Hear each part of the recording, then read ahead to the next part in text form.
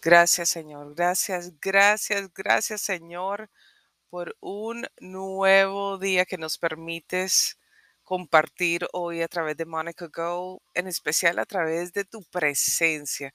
Gracias por todos los que se conectan en este día.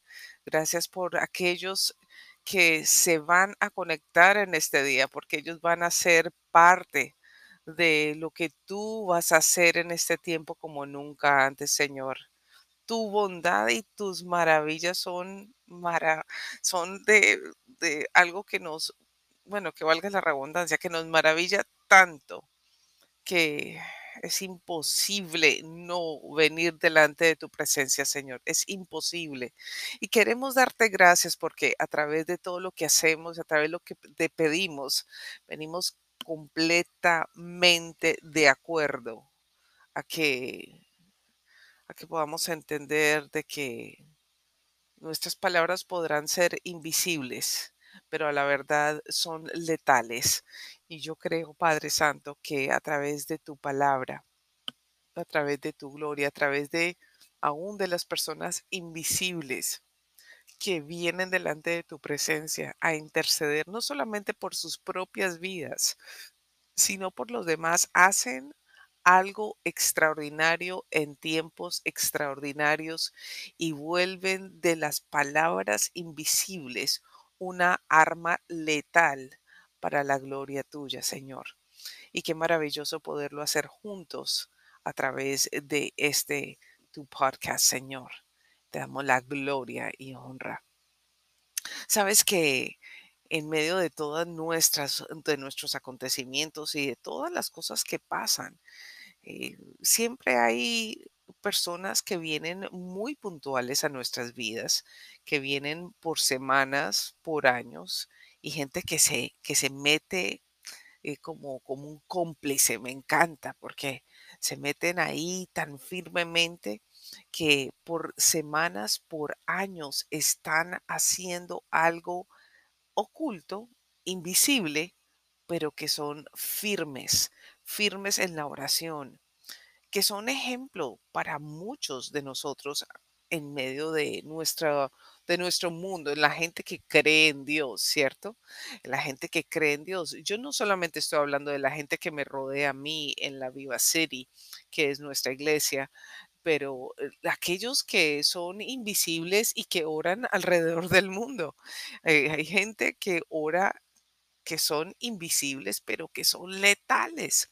Y estos son aquellos hombres y mujeres que creen que cuando van a la presencia de Dios, que interceden por nosotros, que sus oraciones pueden ser invisibles, pero también son de un valor inestimable. Es algo que sobrepasa todo lo que nosotros estamos pensando. Y hay palabras de intercesión que son generalmente aquellas que significa que tengo que orar. Necesito orar por esta persona. Necesito interceder por esta persona. Necesito interceder por esta familia. Necesito orar. Necesito entrar en lo oculto, en lo invisible de las cosas de Dios. Porque necesito pedirle a Dios algunos asuntos que solamente Él puede hacer. Y obviamente las respuestas de Dios siempre son afirmadas en medio de aquellos hombres y mujeres que creen que cuando van a la presencia de Dios, lo hallan, que cuando van a la presencia de Dios, lo encuentran, que cuando van a la presencia de Dios, saben que al orar por sí mismos y orar por otros y orar por nación, por circunstancias, saben que van a ver la gloria de Dios. Todos somos llamados definitivamente a la intercesión. Y también, pues, obviamente siempre he recomendado esto a la gente que tengo a mi alrededor. Y no es a veces una cosa muy fácil y tampoco es un hábito tan fácil de adquirir. Yo creo que hay que ejercitarlo. ¿Y por dónde empiezo? He escuchado eso muchísimas veces. ¿Y qué digo? ¿Y cómo hago? ¿Qué digo? Porque es que ni siquiera sé cómo hacerlo. Y lo más hermoso de todo es que Dios quiere que tú vengas delante de su presencia tal y cual como eres tú. Decirle lo que estás pensando.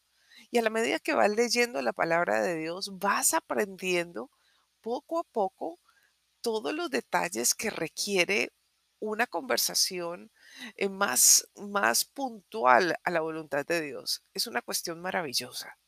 Así que recomiendo ante todo que se hagan oraciones, súplicas, acciones de gracias o plegarias, como le quiera decir, porque todos necesitan oración. Todos necesitamos oración. Necesitamos oración por nuestros gobernantes, nuestras autoridades, en nuestras naciones, donde quiera que nos encontremos. Sí, necesitamos orar por nuestras autoridades, por nuestros gobernantes. ¿Sabes que nuestro gran y sobre todo el gran intercesor, nuestro Jesús, el que intercedió por nuestros pecados, también intercede por ti y por mí delante del Padre? Él está a la derecha de Dios y intercede por nosotros. Eso dice su palabra, y si su palabra lo dice con toda certeza, es una verdad. El Espíritu Santo también intercede por nosotros y a través de nosotros. El Espíritu mismo es un regalo maravilloso. Cuando Él intercede por nosotros, dice la palabra que lo hace con gemidos que no se pueden expresar con palabras, con gemidos, sonidos como, como puede ser gemidos de dolor, gemidos de gozo. ¿Cómo serán esos gemidos del Espíritu Santo? ¿Los has escuchado? El Espíritu Santo intercede por los creyentes conforme a la voluntad de Dios. A mí me encanta porque de pronto nosotros oramos de una manera y el Espíritu Santo sabe cuál es tu intención para con Dios, pero de pronto las palabras no nos salen como nos deben de salir. Pero el Espíritu Santo es tan maravilloso que hoy le dice al Padre, Señor, ¿es esto lo que quiere decir tu hijo? Es que esta es su motivación, esta es su fundamento. No es realmente así como él lo está diciendo porque está sonando de esta manera, pero Padre, es esta su intención y quiero entregarte la intención de tu hijo. Quiero entregarte lo que hay en su corazón y lo mueve de tal manera tan hermosamente que es a la voluntad del Padre. O sea que siempre lo está haciendo a tu favor, lo está haciendo a mi favor. Sabes que en el Antiguo Testamento podemos ver que, por ejemplo, Isaías como intercesor intercede por las demás personas con su papel de profeta, ¿cierto? Y la intercesión también fue practicada por reyes, como por ejemplo el rey David, Salomón, Ezequías. Ustedes también son llamados a este movimiento invisible pero letal. Es invisible, es de gran estima delante de Dios y es un ministerio poderoso. Nosotros debemos de interceder por los que buscan de su palabra, por los que ni buscan de su palabra. Y sabes una cosa, el Señor quiere que nosotros entremos con un corazón encendido para que las personas puedan tener conocimiento de la victoria de Dios sobre sus vidas, para que esto resulte como, como en su, como si fuera en su conversión, como ese momento im- que estás viendo imposible, pero que Dios llegó en ese momento de victoria sobre esa persona. Hay personas que ni siquiera saben pedir perdón por sus asuntos, pero cuando un intercesor letal como tú entra a orar por aquellas personas, Dios empieza a escuchar que esas personas por las cuales tú estás orando no tienen ni la más mínima idea cómo acercarse a Dios, pero te ha llamado a ti, te ha llamado a ti para orar, para interceder, porque tu intercesión es invisible, pero es letal.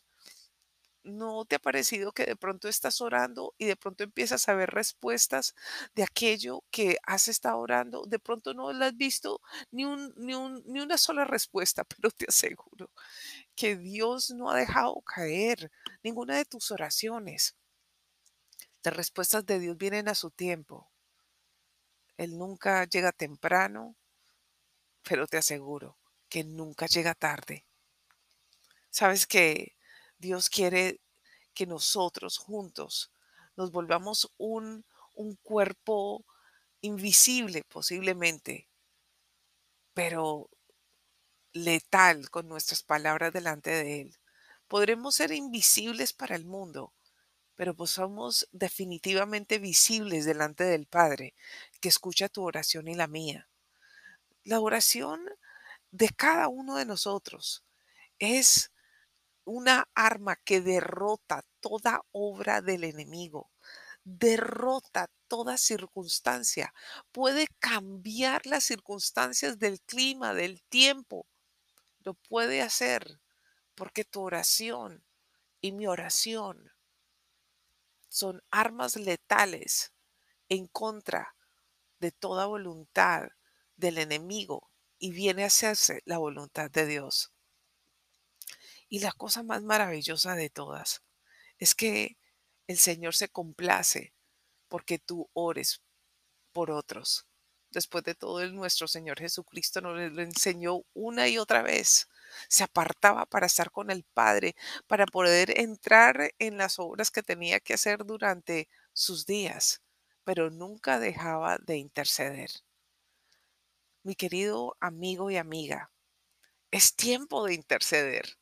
Tus palabras son importantes. Tus palabras traen sanación a las personas. Tus palabras traen sanación al alma, al corazón. Los milagros de sanación específicas del ministerio de Jesús a través de su muerte y su resurrección es algo maravilloso.